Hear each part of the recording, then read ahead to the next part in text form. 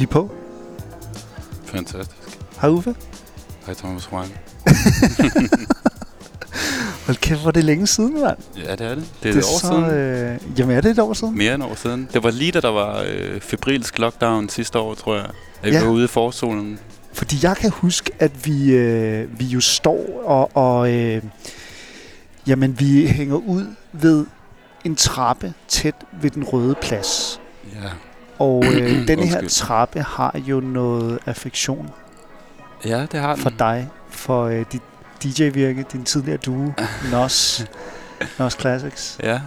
Hvad er det sted? Prøv lige at forklare lytterne, hvad er det, der sker der? Okay, men der er mange facetter i historien. Jeg prøver at gøre det så kort, som jeg kan. Men lige overfor, hvor jeg bor. Jeg bor på Baldersgade. Ja. Det er så lukket nu, men den blok, jeg bor på overfor der er på blokken ned til Bumsen, det gamle, eller det er jo ikke gamle besatte hus der. Ja. Er det det, man kalder øen der? Nej, det er på Baldersgade. Okay. Det er sådan et squat. Ja. Det sidste, der er tilbage sådan på Nørrebro. Ja. Anyways, men der var et jobcenter der. Ja. Og det har stået tomt i over 2 år nu, tror jeg faktisk. Ja. Det var også tomt sidste år der, da vi mødtes der. Da vi mødtes, ja. Og kan du huske, at jeg står med god afstand til dig og de fantastiske venner, som du har? Som jeg også kan godt huske din der var afstand. Martin, ikke? Jo, jeg kan godt huske, at du var meget ops på afstanden lige der. Du var faktisk ren og skær pegnet ud, da der var den første nedlukning der. Og jeg er kommet for at hente en plade i virkeligheden, Uffe, fordi jeg er jo fan af dig. Tro det eller ej. Udover vi har et gammelt venskab, jeg har mødt dig, og vi har endda arbejdet sammen en gang. Og så kigger jeg her på et fuldstændig jamen det er jo et plain, det er et basic cover, og det ligner en testpress. Og så har du skrevet Hoang med et autonomt A i midten. Ja. Og det er jo mit efternavn. Det er det. Og så har jeg lyttet til den her nogle gange. Og den, der kører i baggrunden, det er Lottes Hippie House. Ja. Hvad er det for noget? Det er et nummer, jeg har lavet. Ja. Jamen, det er... Jeg synes altid, det er dejligt, når nogen, der spiller min musik, som ikke er de åbenlyse numre. Ja. Altså ikke fordi jeg har haft nogle hits, men der er jo nogen, som er mere populære end andre. Det er så et nummer, som ingen rigtig kender det her. Og titlen, det er simpelthen fordi, at en gammel god veninde i Amsterdam har sådan en rigtig hippie-lejlighed. Ja. Og er en rigtig hippie. Hun ligner ikke en hippie, eller opfører sig som en, men inderst inde, så er hun en hippie. Så hun en hippie. Så nummeret skulle hedde det. Ja. Fuck, hvor sejt. Altså, jeg vil sige, det er det nummer, der ramte mig mest. Du smed i samme omgang en anden plade efter mig fra de tidligere DJ-kollektiv, Nos Classics. Ja. Ja. Og jeg kan huske, at de 2 plader, som du sådan lidt henkaster mig, da jeg står på afstand, og altså vitterligt rører ud over asfalten, og du siger, kan du ikke bare beholde dem, og så beholde den seddel der, som du har taget med, fordi jeg vil købe dem af dig. Mens du ligesom sidder og ryger en dejlig smøg, og vi får nogle øller. Og ja, det var forår, og det var lockdown-stemning. Ja. Og vi ender med at få en rigtig god stund, men fortæl mig om hele det der, fordi at hele det område for mig, det minder mig jo om dig, Uffe. Det minder mig om dig og Jeppe Volmer, som du i lang tid har lavet. Du er i hvert fald DJ med ham, jeg ved ikke, om I har lavet musik sammen.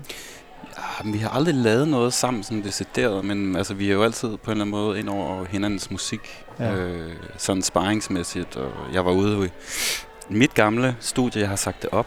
Ja. Men han er der stadig. Vi delte det ligesom for noget tid tilbage, hvor han hjalp mig med at køre noget nyt musik ned på noget båndværk, og det er noget nørdet shit. Men jeg fik jo ikke gjort historien færdig med jobcenteret og alt det der, for det er jo koblet sammen. Ja, hele det område men lige overfor, hvor jeg bor, der ved jobcenteret, der er sådan en trappe, som set fra den rigtige vinkel, ligner lidt sådan en Brooklyn-trappe, ikke? Ja. Altså do the right thing-agtigt, ikke? Super meget. Det er jo lige præcis det der. Og det er jo derfor, den er svedig at hænge ud på. Jeg fik også taget nogle billeder fra den session, bare så du ved det. Okay, og dem vil jeg ikke se, for jeg husker ikke så meget af den. Jeg var jo rimelig ballet. Det var du virkelig. Men det var stadig sjovt. Men det er simpelthen, at det er jo snart 10 år siden, eller sådan noget, i min opgang, der endte vi, fordi at ham, der stod for ventelisten på lejelejligheden, det var lejelejligheden, jeg bor i. Ham kunne man lige lave en aftale med, at man kommer øverst på listen, hvis han lige fik nogle penge under bordet. Ja. Så der gik jo ikke længe efter, jeg var flyttet ind til, at det kun var mine venner, der boede i den opgang der. Ja. Og det var sådan nogle små gamle arbejderlejligheder til, jeg tror jeg betalte alt, inklusive 2700 om måneden dengang. 2700 om måneden? Ja. Og det er altså lige ved den røde plads der? Ja, men det var det jo dengang, der var det jo en krigszone derude. Det var nemlig en krigszone. Det var ikke så fedt at bo efter runddelen dengang, så jeg var faktisk også skeptisk, men nu, altså... Det var jo jungleloven, som jeg nu fortryder jeg det endnu mere, nu hvor det er blevet til Istergade derude, ikke? Ja, men det kan vi snakke om senere. Men jeg skal... Okay, nu ud af en tangent. Men hvad hedder det? Der var så en sommer, det var omkring 10 år siden, da vi var unge og friske og havde vores lille musikkollektiv, der hed noget andet med nogle flere mennesker, og vi alle sammen boede der. Ja. Hvor at vores gamle ven kom forbi en morgen, og han havde lige fået fuldtidsjob og fået søgt ind på, jeg tror det var talentholdet, og havde lige... Han havde bare en pissegod dag, så han kom forbi med champagne klokken sådan 9-10 om morgenen, og så hoppede vi ellers ned i vores joggingbukser og vores pyjamas, og sad på trappen, og så drak vi bare champagne og bajer og købte en pizza til frokost hele dagen, og på det tidspunkt der boede alle vores venner i området. Så det blev ligesom over den sommer der, blev det bare til mødestedet. Ja. Og det skulle hedde et eller andet. Så kaldte vi det Nos. Hvorfor Nos? Jamen det ved jeg ikke, det var noget Victor fandt på. Ham der lavede den anden plade, du snakker om, du fik også. Victor, ja. Han sagde bare, den skal der hedde Nos. Og så dengang, der var det Facebook jo, det var jo noget, man kunne bruge til noget. Så vi lavede alle mulige sådan koder, og folk begyndte at spørge, hvad er det der Nos? Og de troede, det var sådan et nyt slang for Nørrebro. Mange folk, vi kendte som på Facebook. Og jeg tænkte også, det var en forkortelse eller andet. Jamen, jeg ved ikke, hvor det kom fra. Det hed bare Nos. Ja.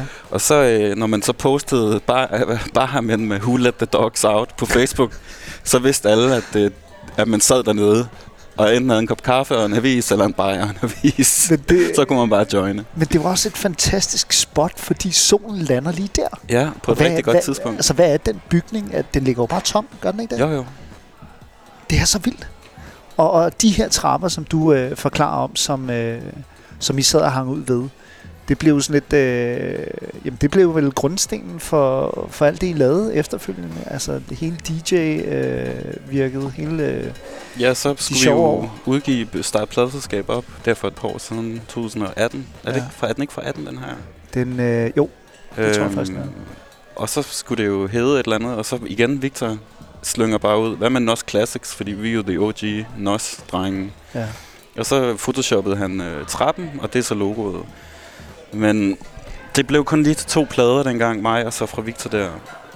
Fordi at nogle gange så kommer livet uventet på besøg. Ja, så kommer det snigende, ikke? Og så er det gået i stå. Men jeg prøver at få det op igen her i år. Nu hvor jeg er sådan rimelig meget tilbage i musikgamet og energimæssigt. Altså livet eller selve DJ-klikken der? Nej, men altså det var jo sådan noget med, at altså for eksempel, at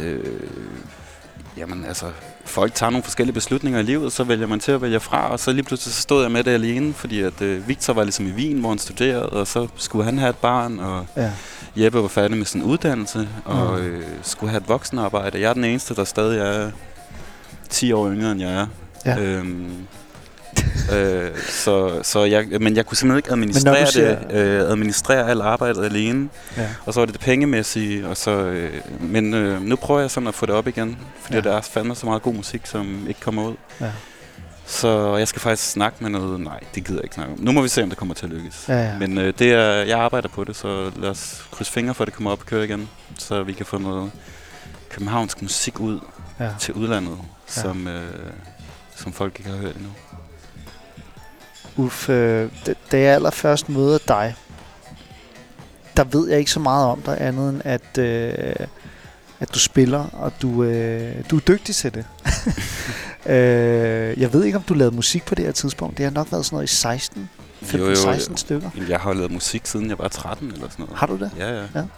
Altså, og også tidligere end det, men det var sådan nogle legetøjsprogrammer, ikke? Altså, hvad fanden var det? EJ, kan du huske det? Ja, det kan jeg godt huske. Der var også et PlayStations version af det, tror jeg. Og der lavede du musik i det? Ja, og så kom der så en version af det, hvor man kunne lægge sin egen lyd ind. Ja.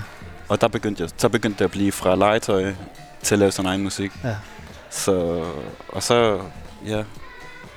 Jamen så har jeg faktisk gjort det siden.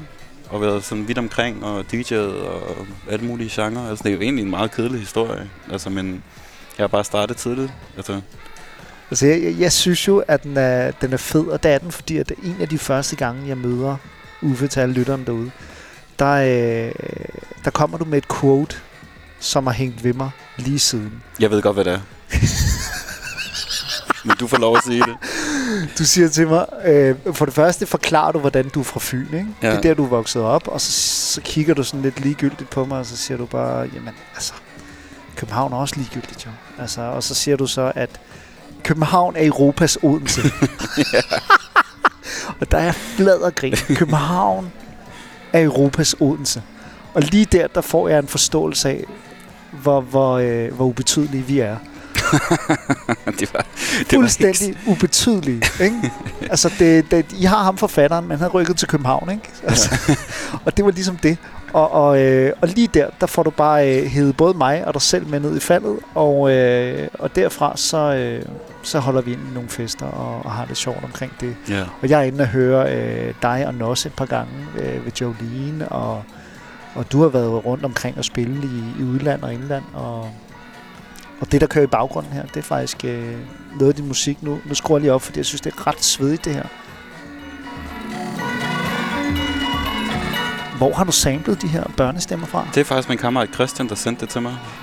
En, som også laver musik, som jeg også godt kunne tænke mig at udgive. Ja. Han var sådan, der mangler noget, og så sendte han det der sample, og så passede det bare. Jeg aner ikke, hvor det er fra, det kan jeg ikke sige. Det er bare og hvis jeg vidste, ville jeg heller ikke sige det. Det er faktisk lidt børnesang. Ja.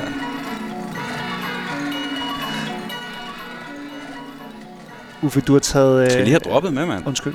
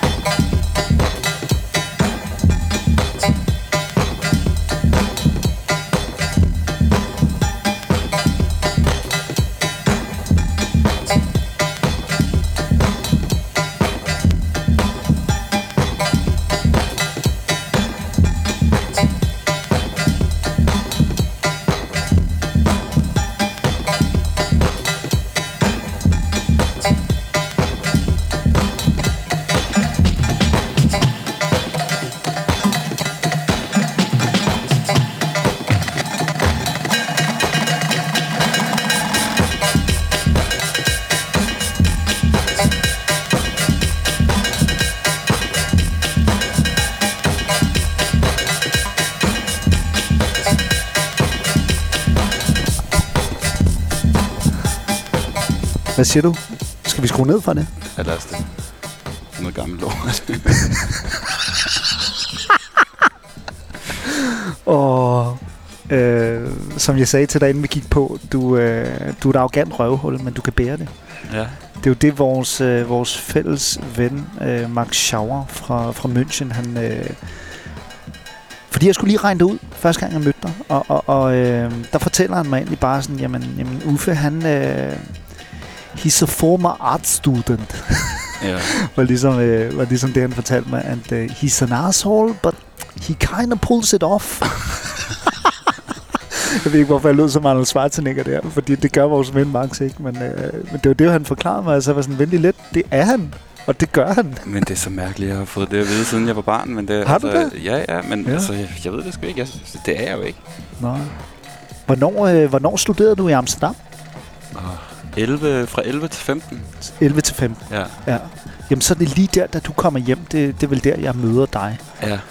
Og hvordan møder du Max? Max møder jeg jo gennem vi har faktisk været kollegaer i en virksomhed også, men hvor møder du ham henne? Grafisk designer, graffiti-maler fra München. Jeg kan sgu ikke huske det. Nej. Det har været igennem Sigurd, ikke? Altså Sigurd Bank. Siggy. MF Pen. Ja, som laver MF Pen. Som er min jakke. Det kan I jo se eller høre. Ja. Uffe, for mig, der har du en meget artistisk måde at tilgå hverdagen. Det ved jeg ikke, om det passer for dig, den betegnelse. Ja, det ved jeg sgu ikke. Altså, jeg kender jo ikke rigtig nogen anden, men... Du er bare... Jamen, altså, hvad fanden skal jeg svare på det? Altså, så må du komme med nogle eksempler, eller sammenligninger, eller et eller andet. Jamen... Altså, jeg har jo ligesom snydt lidt i livet, ikke? Hvordan har du snydt i livet? Jamen, altså, jeg har droppet ud af gymnasiet efter et par måneder. Ja. Og boede så i Odense i en lejlighed i nogle måneder, og så flyttede jeg til København lige da jeg var fyldt 18. Ja. Og var begyndt at lave musik sådan professionelt. Så jeg har aldrig gået i gymnasiet, men jeg har en bachelor i Fine Arts. I Fine Arts fra Amsterdam? Ja, fra Amsterdam. Gerrit Rietveld Akademiet. Europas måske dårligste kunstakademi. Jamen, jeg tænker netop det, du er. Altså den der selvuhøjtideligheden omkring dig, og det, du laver. Mm. Du kan godt lide, altså ting, det bliver ligesom bygget op omkring dig, og så har du det med at henkaste lidt ligesom pladerne, du bare kaster ud over asfalten til mig, ikke? Jamen prøv, det var fordi, jeg lige har fået helt backstock sendt tilbage fra distributionen. Havde du det? 150 plader liggende. Okay. Jeg skulle bare af med dem. Det var også derfor, jeg lavede det der coronatilbud jo. Ja. Det var derfor, jeg ikke ville have penge for dem jo. Nej, det ville du ikke. Nej. Men så sagde jeg, at du kunne købe nogle bajer for den, og så sagde du, jeg tror du sagde, at jeg skulle holde min kæft, eller jeg ved ikke. Det gjorde jeg sikkert. Uffe, jeg har været lidt i tvivl om, sådan, inden du kom ind, hvor du var henne. Også fordi, at de af os, der følger dig på sociale medier, har jo også oplevet en psykopat. I hvert fald en Uffe, som gik igennem nogle ting, og har været meget åbenmundet omkring det. I hvert fald broadcastet meget åbent omkring, at du i hvert fald, hvis ikke en de-route, så i hvert fald på en de-awakening, at der skete en masse ting i dit liv, ikke? Ja, det er rigtigt. Altså, der var en masse ting op at vende. Det var ret tydeligt, at du gennemgik... jamen, du havde nogle opgør. Jeg havde opgør mod alt og alle og mig selv. Og det er faktisk... Det, der er sådan lidt hysterisk med det var, at jeg har haft nogle ekstremt turbulente år de sidste 2-3 år. Ja.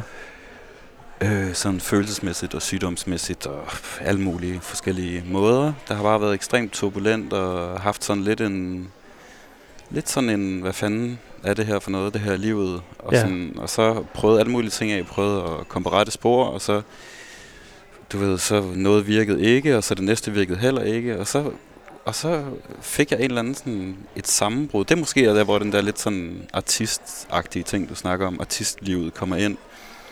Jeg tog ligesom en beslutning og var sådan, okay, altså jeg kan løbe rundt og være fuldstændig, du ved, stryge min skjorte og tage på 9-5, eller jeg kan simpelthen være fuldstændig fucked up og gøre præcis, hvad det passer mig. Ja. Og mit liv er fuldstændig uændret. Ja. Og så skulle jeg prøve det. Og så gjorde jeg alt det, man ikke måtte. Ja, det gjorde du. På alle måder. Og jeg slap afsted med det, indtil at PK-politiet lavede en opringning. Er det ikke sindssygt? Okay. Jeg har ikke lyst til at gå i detaljer med, hvad jeg har lavet af ballade og min indstilling til ting, men det skulle prøves. Jamen hvad så det var et eller andet opgør til alt og alle omkring mig, og mig selv, og utilpasset med, hvordan tidsånden er. Og, altså, det er svært at forklare. Altså, det var også gjort halvt i sindssyge og i depressioner og i raseri. Ikke? Altså. Fordi jeg skulle til at sige, at du havde bare en ret vild, turbulent tid, som du var meget åben omkring på sociale medier. Og det, jeg bedst kan betegne det som, det er jo et åndeligt SoMe-selvmord. Altså, hvor man simpelthen... altså, du havde nærmest bygget et sandslot, ikke? Og du havde et image i forhold til det at spille musik og lave musik.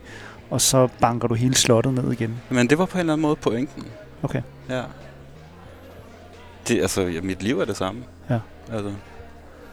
Og jeg har været lidt i tvivl om... Og så synes jeg, at sociale medier er noget lort. Altså, nu er jeg tvunget til at tage det alvorligt, fordi jeg arbejder sammen med andre, som gerne vil have det der image. Ja. Det er pisseirriterende. Jeg synes ikke, det er sjovt længere. Nej. Men altså, jeg er fucking ligeglad. Altså, der er jo også nogen, der har skrevet til mig, at de godt kunne lide det, jeg læste. Og der er altså nogen, der skrev, at de måtte udgive noget af det. Og altså, halvdelen af det kan jeg jo ikke huske, at jeg har skrevet, fordi jeg har været så blanket på, hvad jeg lige kunne få fingrene i. Ja. Men det var noget, jeg skulle prøve mit liv. Altså. Fordi det var jo sporadiske updates på Facebook. Det var, og nogle af dem var rigtig lange også. Meget lange. Det var stories, og det beskriver i virkeligheden, det er et enormt ærligt sted, hvor du egentlig dokumenterer din sindstilstand på det tidspunkt. Ikke? Men er det egentlig ikke også lidt det, at man skal bruge det til? Altså, skal man ikke skrive på Facebook, jeg har det rigtig dårligt og har brug for, at mine venner kommer og besøger mig? Eller jeg er ked af det, jeg har brug for noget omsorg? Man må kun skrive, hold kæft mand, en lækker madpakke og picnic, vi havde i dag, agtigt, ikke? Altså. Jo. Så det var simpelthen at tage alt til grænsen for at prøve det. Ja. Fordi jeg vidste, at hvad var det værste? Det var, at jeg kunne blive fyret. Hvilket jeg så også blev, kan man sige. Men det var det værste, og det var desuden et job, jeg kun tog, fordi jeg havde gjort en pige gravid, og jeg skulle mande mig op og få nogle penge. Shit, man. Jamen nu, der er så meget. Jeg ved slet ikke, hvor jeg skal begynde. Men da vi mødes herude ved boulevarden, så... Men jeg kan godt forstå, at du synes, det er spændende at snakke om. Jeg synes ikke, det er særlig spændende. Det var bare noget, jeg gjorde, og det var sådan... Altså, jeg skulle bare lige prøve at handle uden konsekvenser. Ja. Altså, for at prøve det af. Ja. Fordi jeg synes jo også lidt, når man har sådan, du ved, misbrugsproblemer og nogle lidt sådan psykiske udfordringer og alt sådan noget. Ja. Det værste er sgu at gemme det. Altså... Det er nemlig det, der er med misbrug. Hvis man gemmer sit misbrug, det er det værste. Altså, man skal vise det frem om sine lidelser og alt sådan noget, så folk ved det. Ja. Så må de trække sig, hvis de vil. Eller komme til hjælp, hvis de vil. Følte du, der var mange, der trak sig? Ja, men det er fint. Det er fint. Det må de bare gøre. Det var jo følte du de tal af followers indskrænket? Jamen, det er jeg faktisk kun begyndt at tjekke efter, at jeg nu skal være seriøs med det. Ja. Men det betyder ikke en skid på mig. Nej. Det gør det vitterligt ikke. Uffe, da vi mødes ude ved boulevarden her, og vi bare lige prepper lidt kort til, hvad vi skal snakke om. Det er egentlig meget korte ordvekslinger, men jeg spørger dig egentlig bare, hvor er du henne? Fordi at sidst vi skriver sammen, forud for det her møde, der var du indlagt. Ja, frivilligt. Ja, du var på afvænning. Jeg var på afvænning. Nej, jamen rehabilitering. Altså afvænningen var jo et par dage, det hvor man får nogle piller, så får man kemikalierne ud af systemet og kroppen. Ja. Og så er det rehabilitering, det vil sige, at det er terapi, og du ved, at man må kun have telefon en time om dagen, og tidligt op, og man havde pligter, og stramt program, og meditation, foredrag, møder, dele, tanker, ja. Altså, det var en hyper-Minnesota-behandling. Det var 12 steps? Det er den ultimative behandling. Ja. Er det noget, du vil anbefale andre? Ja og nej. Det kommer an på, hvordan man er som person. Ja. jeg har taget nogle ting med derfra, men jeg er ikke en type, der køber ting. Jeg sætter spørgsmålstegn ved alt. Og tester det af i praksis, som vi jo lige har snakket om. Ja. Men jo, jeg vil klart anbefale det. Altså, jeg tog den beslutning at starte året med at gøre det, fordi at jeg lige pludselig... Altså, jeg kunne godt fortsætte den der derute, eller køre ud af min karakterdefekt. Altså, mit helbred betyder ikke noget for mig. Jeg er sådan lidt... jeg er sådan lidt misantropisk anlagt, og altså, så det var sgu egentlig mere for andres skyld, altså, at jeg gjorde det. Ja, det var svært. Altså, det svære er jo, når man kommer tilbage fra sådan, altså man løber rundt i sådan en osteklokke midt ude i en skov, ikke, og bare lalleglad, og altså sådan, og alle er clean og ædru, og her har optog over det. Det svære er jo at komme hjem, ligesom, og så skulle samme hverdag, samme rutiner. Præcis, implementere de der nye ting, man har lært. Det er sgu noget, det tager lang tid, så nu, det er noget, jeg arbejder på nu. Og det kan nogle gange trække lidt tænder ud, men altså, det er jo bare det, der skal gøres. Fordi at nu er der folk, der er afhængige af mig, rent musikmæssigt, og du ved, altså... Ja, fordi jeg vil da også gerne blive voksen, ikke? Altså, så det er sådan en dag i gang, ikke? Altså, men det går sgu langsomt. Det er lidt irriterende. Fordi Uffe, du er ved at producere musik igen? Ja, jamen, jeg producerer rigtig meget. Altså, det er en vanvittig rejse, som hvis man har fulgt dig på tæt hold, i hvert fald det, som vi forbinder med tæt hold, men sociale medier. Du begyndte at producere igen. Ja. Og du laver noget musik, og på en eller anden måde er du endt i musikken igen. Ja, men det er jo sådan lidt musik for mig. Fordi du begyndte at skrive på et tidspunkt. Er det ikke rigtigt? Jo, men jeg sidder og skriver en hel masse, men jeg er ikke lige nået til et punkt endnu, hvor jeg synes, at det sådan skal ud, medmindre nogen spørger mig om det. Ja. Sådan har jeg det egentlig også med musik. Men, men musik er ligesom sådan en fodlænke i mit liv. Ja. Det falder mig naturligt, og jeg er god til det. Så altså, det er ligesom det, jeg gør. Men det er sjældent, jeg nyder det, eller sådan... Nyder du det ikke? Nej, det gør jeg sgu ikke. Og sidde med nogle smøger og lave nogle beats? Forsvinder du ikke? Det er sådan, det har gjort det så meget, det bliver sådan arbejde. Det er sgu sjældent, altså. Ja. Uffe, han er jo grunden til at grine lidt, når jeg indimellem har reklameret med mig selv som DJ. Fordi Uffe, du er en rigtig DJ. Ja. Jeg er jo bare, det ved jeg sgu ikke mere. Jeg er jo bare det, jeg engang har forklaret Alexander Wils, men jeg er jo anlægspædagog. Jeg spiller jo det, crowdet godt kan lide. Og så prøver jeg at hæve en check og få dagen til at køre rundt. Ja. Og så kommer du her med din... Jamen, hvad er en rigtig DJ?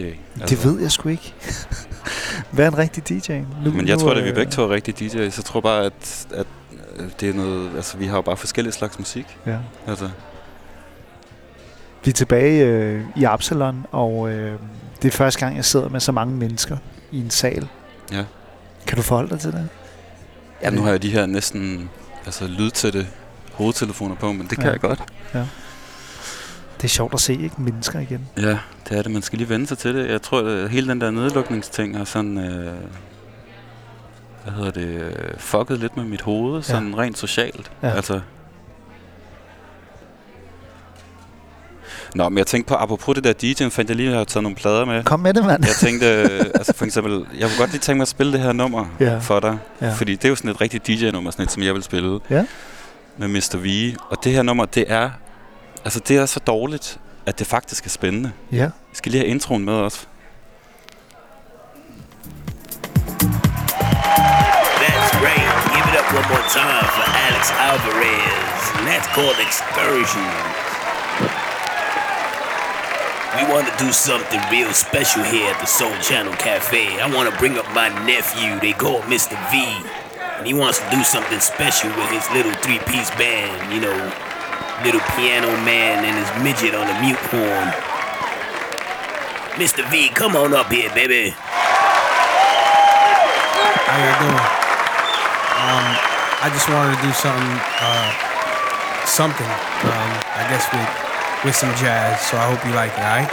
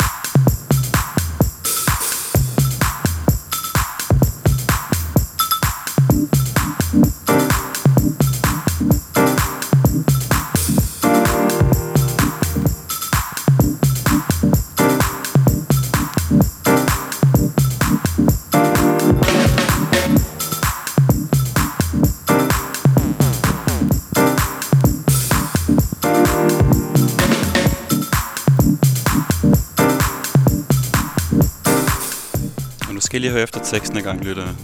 Giving you something with jazz, move your body, work your body, feel your body. I'm giving you something with jazz, move your body, shake your body, work your body. I'm giving you something with jazz, move your body, shake your booty, work your body. I'm giving you something with jazz, move your body, work your body, shake your body. I'm giving you something with jazz we all can feel. Let me know just how you feel. Let me know if it is real. I'm giving you something with jazz, something that has the funk, something that makes you jump and throws your hands up high, high. I'm giving you something with jazz that can make you feel so good, can make you jump so high, can make you touch the sky. I'm giving you something with jazz that makes your neck snap back, makes your head rock back and forth. It puts your body on the dance floor. I'm giving you something with jazz, move your body, work your body, shake your body. I'm giving you something with jazz, move your body, work your body, shake your body. I'm giving you something with jazz, move your body, shake your booty, work your body. I'm giving you something with jazz, move your body, shake that booty, work your body.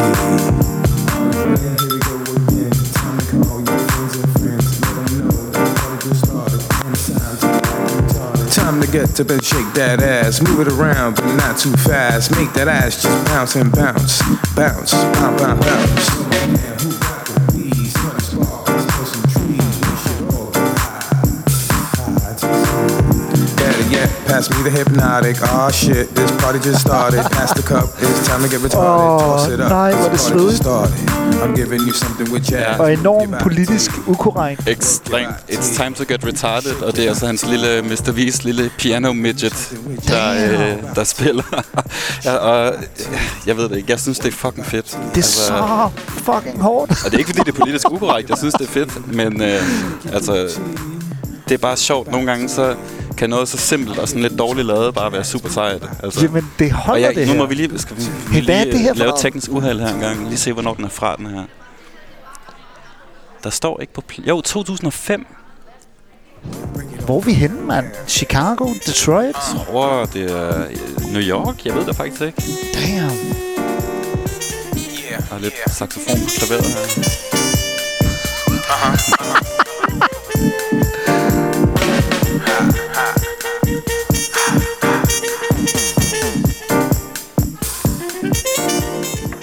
Jamen, jeg kan i hvert fald virkelig anbefale ham her, Mr. V. Ja. Han er også... han er en virkelig dårlig rapper, og en virkelig dårlig producer, der laver ekstremt fed musik. Okay. Men sådan noget her, det synes jeg er sejt. Ja. Det holder, mand. Er det ikke sjovt at spille for en sal, som... hvor de egentlig bare får det ind som baggrundsmusik, mens de ligesom fortsætter med deres hverdag. Kører vi ud i højtalerne nu? Jeg tror det. Ja. Nå, hold op. Okay, så. Det er godt, det ikke er så højt. Ja.